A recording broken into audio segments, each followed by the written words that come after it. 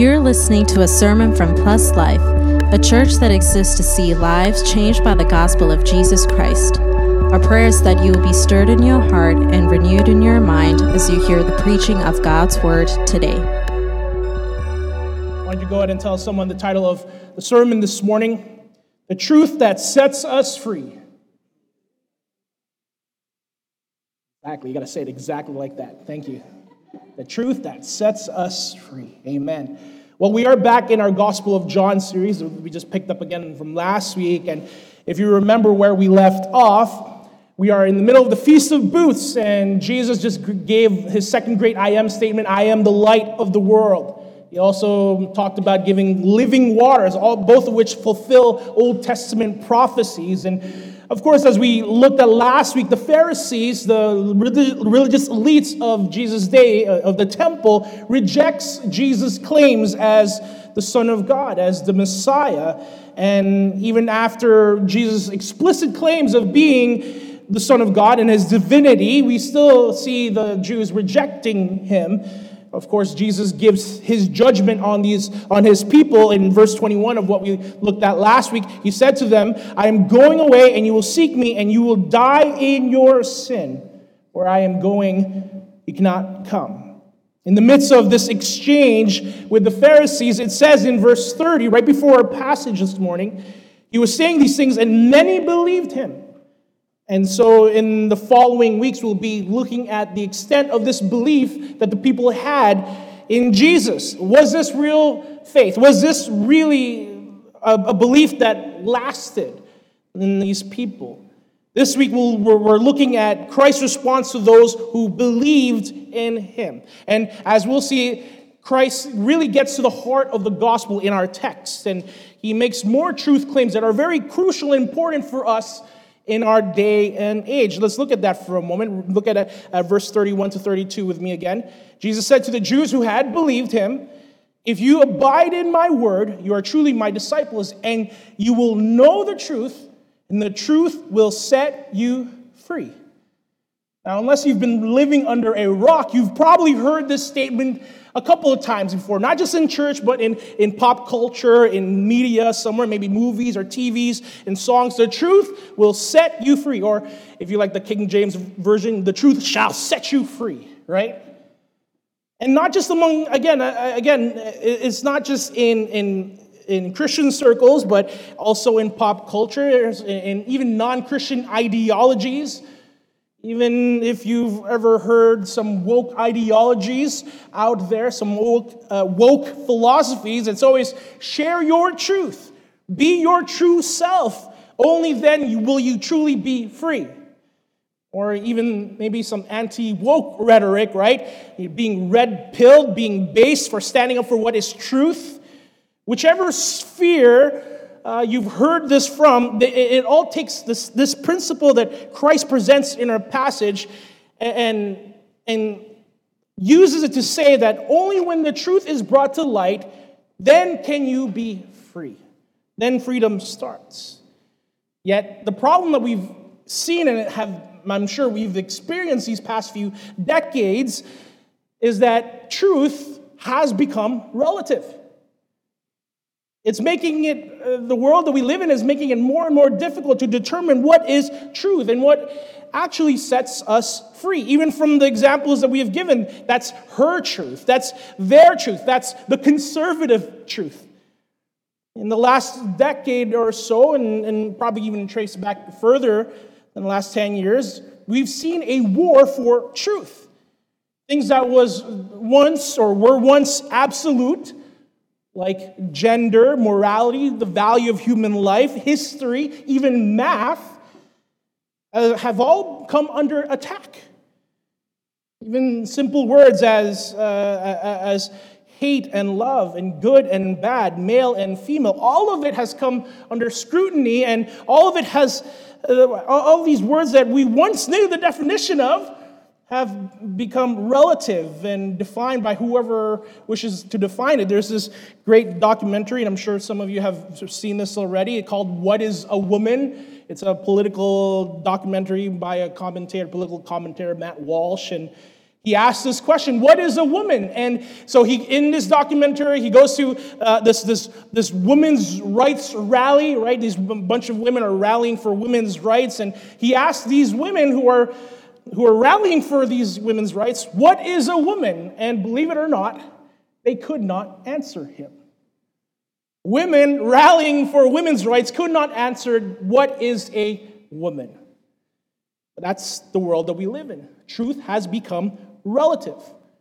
And more often than not, this principle of the truth shall set you free has been turned on its head to mean you are free to set your truth. Relativism is not just in the world, but we even see it in the church, right? The whole idea of the deconstructionist movement within the church. Scripture no longer being the highest authority in the church. It's man's opinions, it's man's feelings, it's culture interpreting Scripture, culture interpreting the Bible.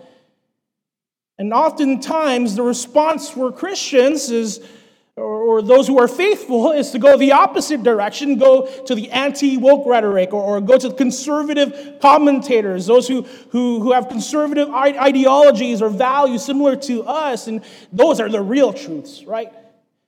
But understand, although we as Christians may have similar values as, say, a Ben Shapiro or a Jordan Peterson, and they are insightful to navigate our culture and society today. They really are. But they are not the answer. The conservative, traditional values and truths are not what we're called to uphold as the church of the living God. See, to the ancients, truth, the word for truth, aletheia, wasn't just about what was factual. It was actually synonymous for what is reality, what consists and what comprises of reality. And the only way for you to understand or to receive what is true is by divine revelation, according to the ancients. And what I mean by this is that, these conservative pundits, they are great. Again, they touch on facts, which is good and necessary and helpful, but they are only coming from the spectrum of what are facts, right? When Ben Shapiro would agree that, hey, abortion is evil, it is the church's job to say yes, because it is the destruction of an image bearer of God. When Jordan Peterson says, yes, there are two biological genders, differences between men and women, it is the church's job, the Christian's prerogative to say yes, because God in His sovereignty and genius designed men and women with complementary qualities. That's what Paul means in 1 Timothy when he calls the church of the living God a pillar and buttress of the truth.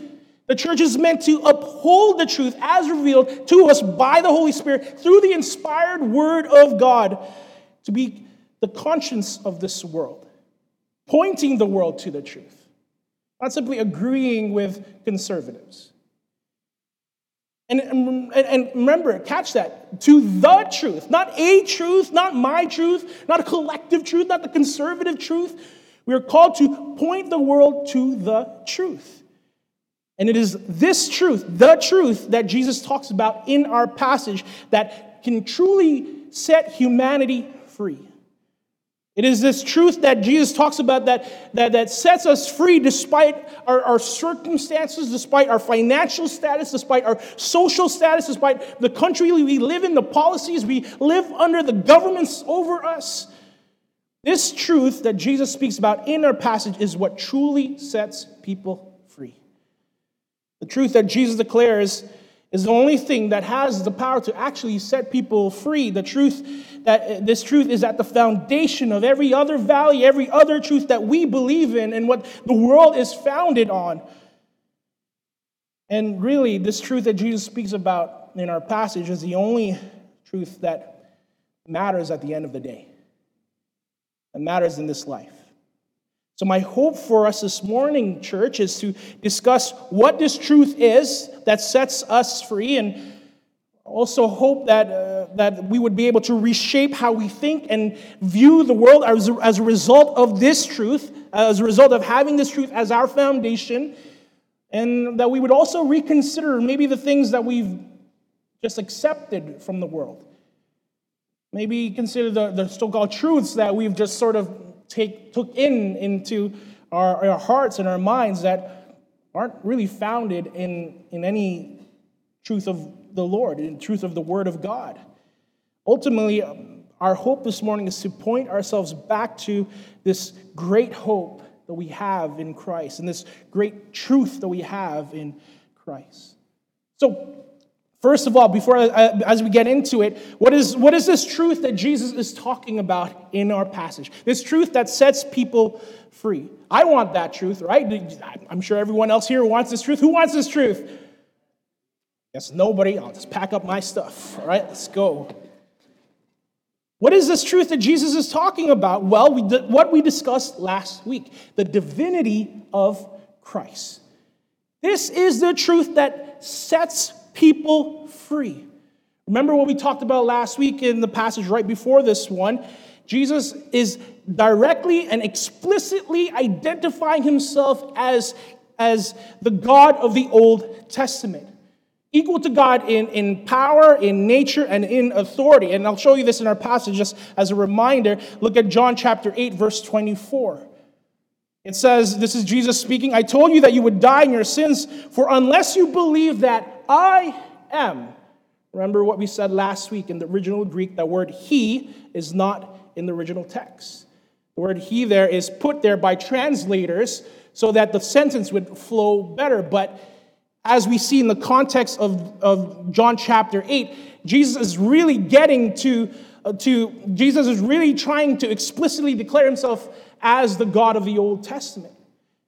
Because he does this 3 times in this passage, right? It's in verse 24. Unless you believe that I am, that is the name of Yahweh, God in the Old Testament, the great I am. Then in verse 28, he says it again. When you have lifted up the Son of Man, then you will know that I am, and that I do nothing on my own authority. And finally, at verse 58, a passage we'll see later on in a couple of weeks, it says, truly, truly, I say to you, before Abraham was, I am. Christ was identifying himself as the God of the Old Testament, claiming for himself that great name, the great I am, the unspeakable name, the tetragrammaton of the Old Testament. And he's explicitly declaring it to these people, to the Pharisees and the Jews who were present at the temple.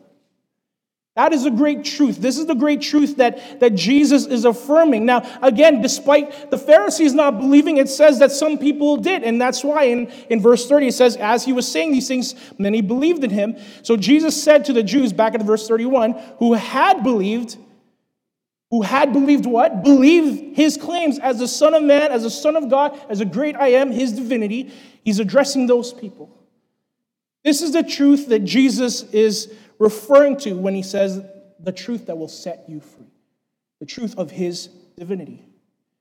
Now, a good question to ask at this point, how does this truth of Christ's divinity set people free? And that's essentially what the Jews are asking him in verse 33 of our passage. Look at that with me. Verse 33, the Jews ask, what is this? What is it that you say you will become free? Historically speaking, the Jews were slaves at one point, right? Whether it was in Egypt, Assyria, Babylon, Persia, the Greeks, the Romans, they were slaves under many nations, historically speaking. So either the Jews questioned to Christ, how is it that you say that we are free? Or even before that, when they say, we've never been a slave to anyone. Either they were in denial, or they were speaking more internally from a place of pride, right? Just how our father Abraham was free and wasn't under any foreign nation's rule, we're a free people too. Israel, right? Or America. Regardless of the sentiment, the question is the same. How does this truth of Christ's divinity set people free? Well, there's 3 components to this truth that we're going to look at this morning. Let me give you them from the start. The presupposition, the progression, and the promise of this truth. Right? Let's look at the first point here, the presupposition of this truth. If you don't know what a presupposition is, it's a presupposed truth that acts as a foundation for other truths and other things, other decisions that you make in this life. For example, if you're going to buy a vehicle, for example, and you went to a car lot, and in your mind, in your heart, you believe that, say, a Mazda is the best vehicle out there in terms of engine, in terms of quality, all of that stuff. If you believe that Mazda is the best car, that is a presupposed truth that you have. And as you go into a car lot, you're going to compare every car on that lot to a Mazda. You're going to go to that car or that car lot thinking, well, I want to buy something like a Mazda because you believe that that's the peak quality of a car, peak standard of a car. All of us have presuppositions that govern our lives, and depending on what they are determines how we conduct ourselves, the decisions that we make, even the preferences and the goals that we have in this life. Jesus gives a very clear presupposition in our passage, right, to answer this question that the Jews had. The Jews asked, how is it that you say that we'll be free? Jesus says in verse 34, and just to summarize it, here's the presupposition: those who practice sin are slaves to sin. That's a foundational truth. Truly, truly, I say to you, everyone who practices sin is a slave to sin. Practice in the original Greek, the word is poieo. It means to make or to manufacture after a pattern. So the idea that Jesus is getting at here is humanity does not create sin. Humanity simply practices the pattern of sin. Hence why the word there is practice in the translation. Our practice of sin stems from our nature of sin. That's what Jesus is getting at. We are a slave to sin because of our sin nature. Jesus presents this fundamental truth, this presupposition as to the reason why the truth of his divinity sets us free. Because inherently, we are slaves to our sin. Our sin nature leaves us in bondage to sin. That is, of course, the depravity of man. We've talked about this plenty of times before. Romans chapter 3, verse 10, as it is written, none is righteous, no, not one. No one understands, no one seeks for God. All have turned aside. Together they have become worthless. No one does good, not even one. Again, we talk a lot about total depravity here at church. It's funny, every time I'm preparing a sermon, right, and the word brings us to the thought or the topic of total depravity, I'm like, Lord, like, for the 10th time, you know what I mean? But we talk about it because it's a fundamental doctrine of the faith. It's an important presupposition in which the doctrines of grace are securely built upon. There's no need for the good news unless there is a bad news. There's no need for the cross unless there is sin that necessitates it. But it's also how we ought to view the world. If you've ever questioned why the world is the way it is, it's because of not just people doing bad things, but because inherently people are bad. If you've ever thought, well, you know, how come there's suffering in the world? How come there's starvation in the world? There's devastations in the world, all these things. Really, that question comes from a place that doesn't presuppose we are sinners and only deserve the wrath of God. That mentality, that line of questioning only comes from a place where it doesn't understand that really all the good that we have in this world is undeserved. It's just from God's grace. This is why this statement that Jesus is presenting in our passage is a fundamental truth to the faith. That's the starting point that we have to understand, that we are slaves to sin, to our sin nature. We are born slaves to sin. Now, of course, contrast that to the world that we live in, who actively try to suppress the truth of God in this matter. The world is so adamant in rewriting human nature, in getting rid of any notion of sin, just so that they can be God, so that they can decide for themselves their destiny, their future, their identity, all of that. See, the world deals with human nature in two ways, but yields the same results. One, human nature is developed via external factors. over a course of time, over evolutionary process, over external influences, then thus morality and motivations and identity can be decided by others. Or the world sees human nature as inherently good, right? Follow your heart, Disney says. What you choose is good. You determine what morality is. You determine your motivations, your identity, and it will be good because what you decide is good and because you're inherently good. But the end result is the same. Man kicks God out of the throne room and places himself on to decide what is morality, what is true, what is identity. Man becomes the highest authority. It's why the world has become, or why truth and morality and even gender has become so relative. It's like the Old Testament, right, in the book of Judges, when there was no king in the land to distribute the standards and the truths and the law of God. Everyone did was right in their own eyes.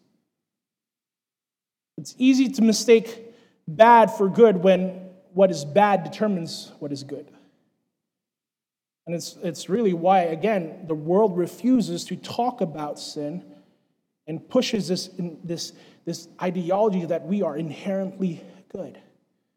Because under that presupposition, who needs a Savior?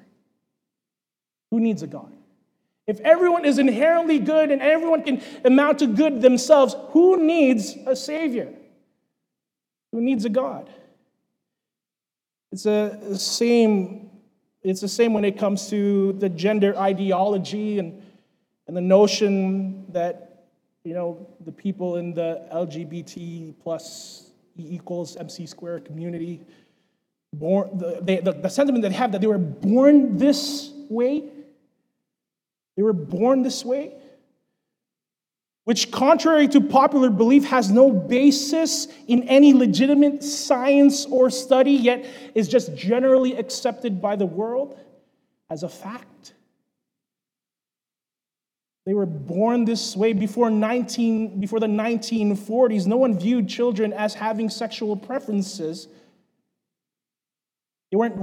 Kids are not wired that way. Hormones kick in during puberty, so how can they have natural inclinations to a certain gender, sexual preferences, when they're young? This idea of being born this way, this language and ideology, is actually popularized by a professor named Alfred Kinsey, the founder of the Institute of Sexual Research in the 1940s. Where he and his cohorts, his fellow professors, sexually abused between 350 to 2,000 children, some as young as 4 months old, all for the sake of their scientific research, just to say, see, children can be sexually aroused, therefore they are sexual beings, therefore they were born this way.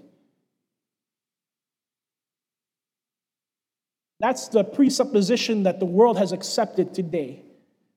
All from a satanic, demonic, scientific research paper done by this guy. And of course, believers have accepted it generally too, right? Homosexuality is not a sin. They were born this way, and God doesn't make mistakes. That's not what the Bible says. Romans chapter 1 is very clear. In their sin, they were given over to their debased mind, their lust of their heart. Let man be a liar and God be true. But all of it to say that it's just another excuse to put man as the highest authority. This is why the doctrine of total depravity is so important to our faith and our understanding and our worldview. Not simply because it is true, but because without it, Alfred Kinsey and all the generations that follow after his ideology, that becomes permissible, becomes the norm. Man becomes the standard of truth, and you get a whole generation enslaved to sin.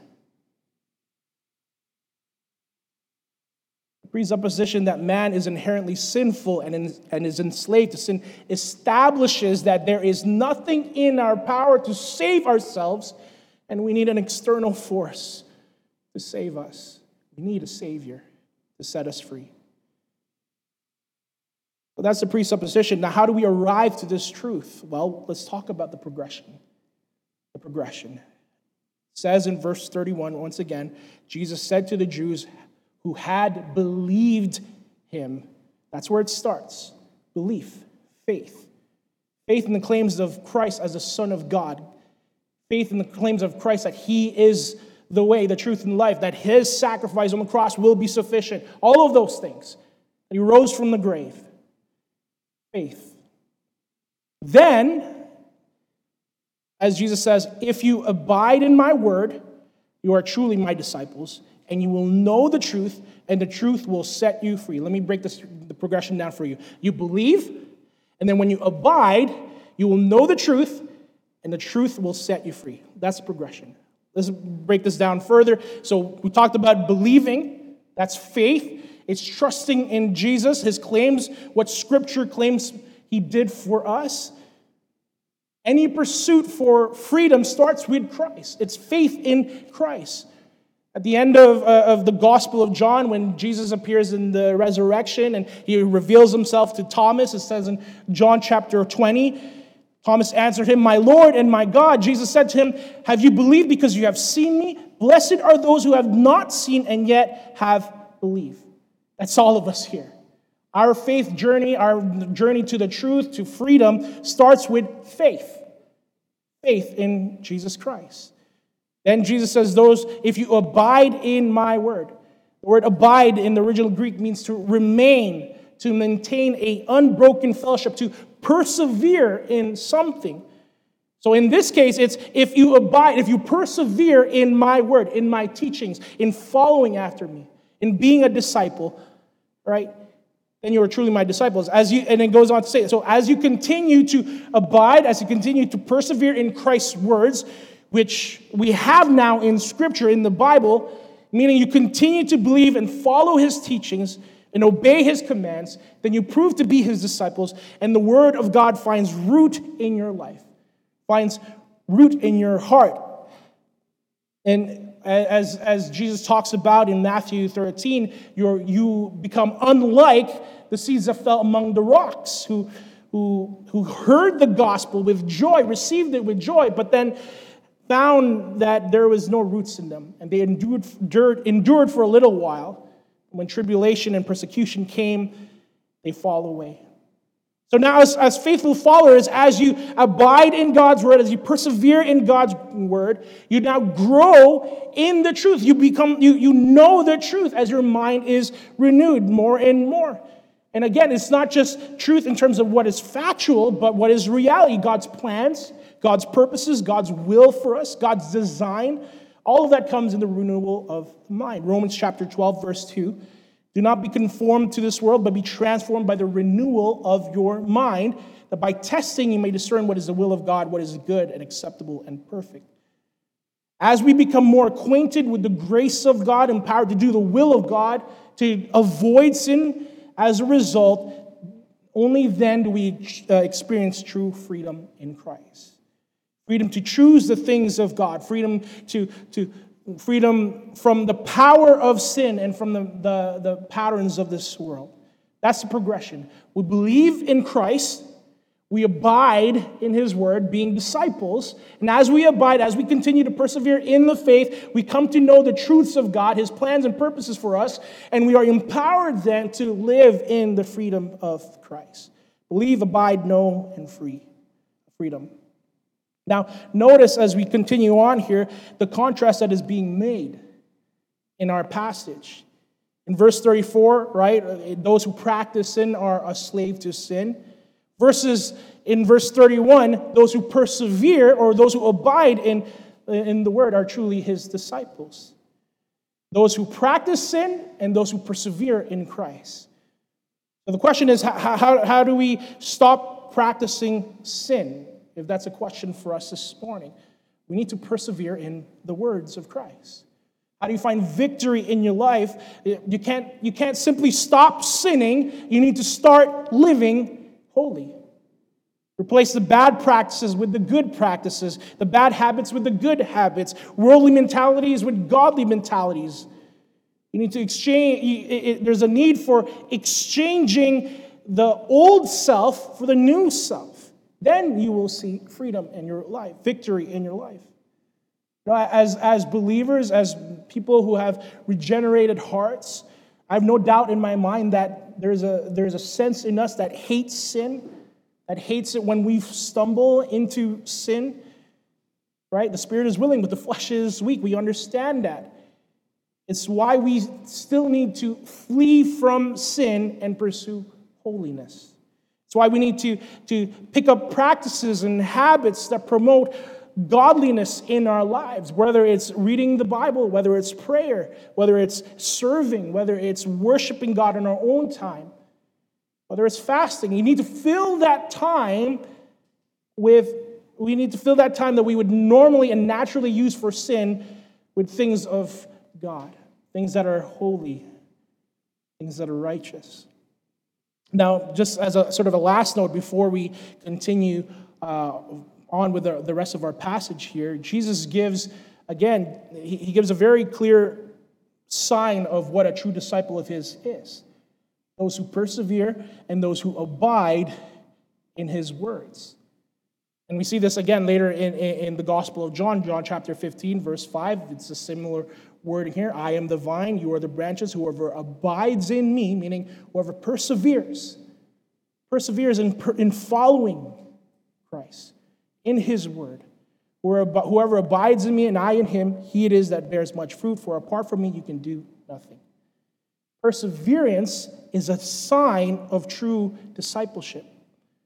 It's a sign of the elect. The elect persevere.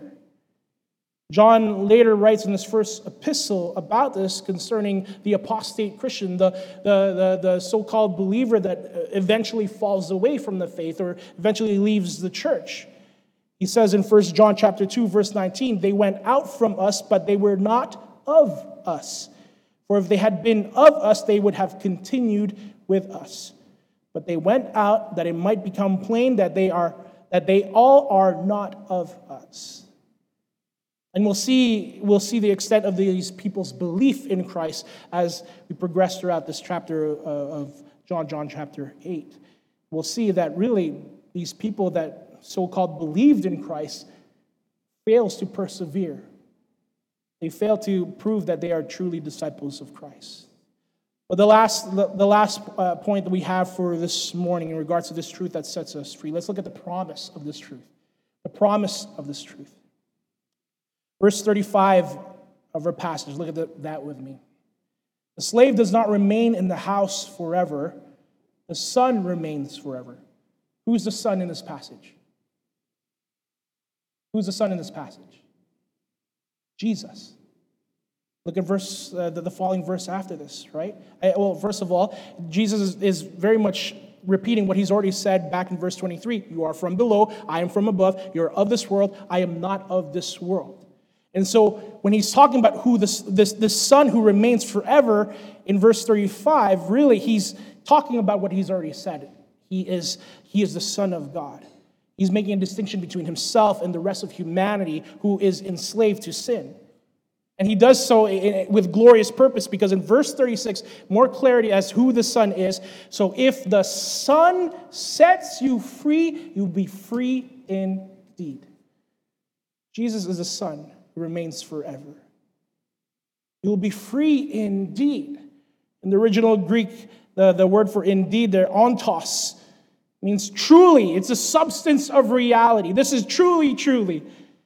Meaning when the Son of God, Jesus Christ, sets us free, it's not just some pipe dream, some hope for the future, or some metaphor. It's a reality, a genuine statement. You are free. If the Son so wills it, if the Son declares it, you are free. Free indeed. Notice as well the statement, right? So if the Son sets you free, you will be free. That's not an eventual outcome. That is a certain promise. The Son sets you free, you are free. It's similar to that passage we read earlier in Psalm 51. Purge me with hyssop, and I shall be clean. Wash me, and I shall be whiter than snow. There's a confidence in the power and the ability of God to cleanse us from sin and set us from the slavery of sin. This is why the truth of Jesus' divinity sets people free, because only God can liberate man, raise dead men to life, and bring us out of darkness. Only God can do that. And listen, this is the only sense of real freedom that we can experience in this world. You can have all the policies in place, all the right people in government, and have all sorts of freedoms. But unless the Son of God sets us free from the slavery of sin, we won't truly be free. We can never be as free as what Christ does for us by his death and resurrection. Real freedom is freedom from sin.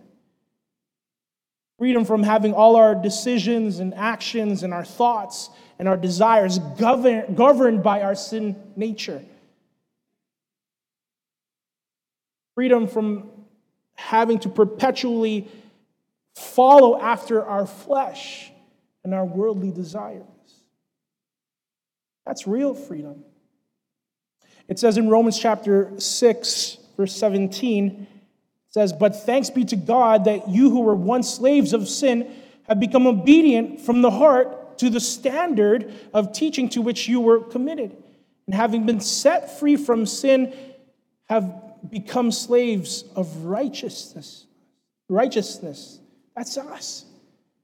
We have been set free from the slavery of sin and now become slaves to righteousness. And you might be thinking, well, how is that any better? How is being slaves of righteousness better than being slaves of sin? Well, continue in verse 20 of that same passage, Romans chapter 6.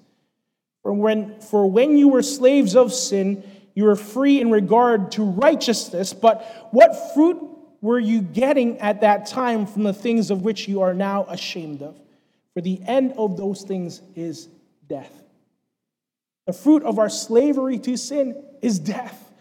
And you can bet that word there in the original Greek is thanatos, not just physical death, but spiritual death, all-encompassing death. That is hell. And verse 22, a great declaration, "But now that you have been set free from sin, have become slaves of God, the fruit you get leads to sanctification, and it ends in eternal life. For the wages of sin is death, but the free gift of God is eternal life in Christ Jesus our Lord." Amen. This is the full scope of what Jesus promises. What he declares freedom is. When the Son sets you free, you are free indeed. It's not just from the power of sin, the persuasion of sin, the preference of sin, but ultimately the punishment of sin, freed from death itself. No policy, no government, no world leader, no movement can offer that to us. You will know the truth, and the truth will set you free. The truth that sets us free is Jesus Christ, plain and simple. Real freedom starts with believing and trusting in Christ as God, as the Savior of the world. As we've seen in our passage, the presupposition here is that all of us are sinners, and as a result, we are slaves to sin, and we need someone to free us. Secondly, the only way for us to become free is if we put our faith and we believe in Jesus Christ and all his claims as the Messiah, as a Son of God, equal to God in power, nature, and authority, in his resurrection, in his sufficiency in paying for our sins at the cross, all of that. And the hope, the eternal hope that we have, the promise that we have is that if the Son has set us free, we are free indeed. There's no going back. There's no going back to slavery. There's no going back to sin. Invitation for us this morning, especially for those who have yet to put their faith in Christ, who have yet to come to this truth, to this freedom that we have. Jesus says it very simple, very clear. I am the way, the truth, and the life. No one comes to the Father except through me. He says, I am the way, the truth, and the life. No one comes to the Father except through me. It's not by our good works, good intentions, our church attendance, how much we give. It's not by our own strength, our own will that saves us. It is only through Jesus Christ. It is only through faith in Him, in His claims, in His divinity and His power to save us. We only find freedom in the truth that is Jesus Christ. So I invite you, if you have yet to do that this morning, please do so. In a moment, we're going to enter into a time of worship, and I pray that you would utilize that time to get right with God. Even after service, I'll be here on the side, and I would love to walk you through that and lead you in how to receive Christ as your Savior and Lord. But please do not leave this room, do not leave this building without getting right with this truth. Do not walk out this building still a slave to sin. Come and know the freedom that Christ offers. Let's pray.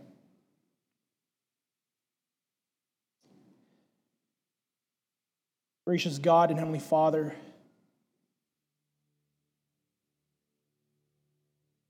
thank you, Lord, for this time that we could come and hear about your truth, oh God, the truth that governs our world, our universe, oh Lord. The truth that gives us hope despite the circumstances, the world around us, the trials we experience. The truth that declares that, Jesus, you are God. That the one who died for us is the one who created us and loved us from the beginning, before the foundations of this world. The one who rose from the grave is the one who promises us eternal life. That one day we too will overcome the grave. Oh Lord, I pray that you would return to us the joy of our salvation. I pray, Father God, wherever the world, wherever sin, wherever even our own flesh has discouraged us, oh God, in our walk with you, I pray, Holy Spirit, that you would move in our hearts and remind us, oh Lord, of the freedom that we truly have in you. The freedom that only the God of the universe can give us. Lord, I pray that you would situate our hearts once again upon your truths. Do not leave us the same, O Lord.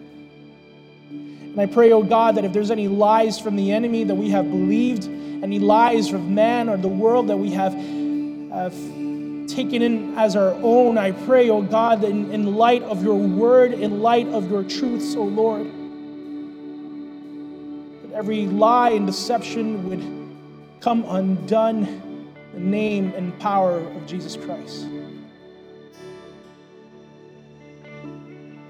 Father, we thank you for your goodness and your grace that saves us, your grace that allows us to be called your own children of the Most High God. We submit ourselves to you. We submit our time to you. In Jesus, your mighty name. Amen. Thanks for listening. We hope that you were blessed by the sermon today. If you would like to learn about the gospel or know more about our church, please visit pluslifepeople.com. Remember to subscribe for more content. Until next time, stay blessed.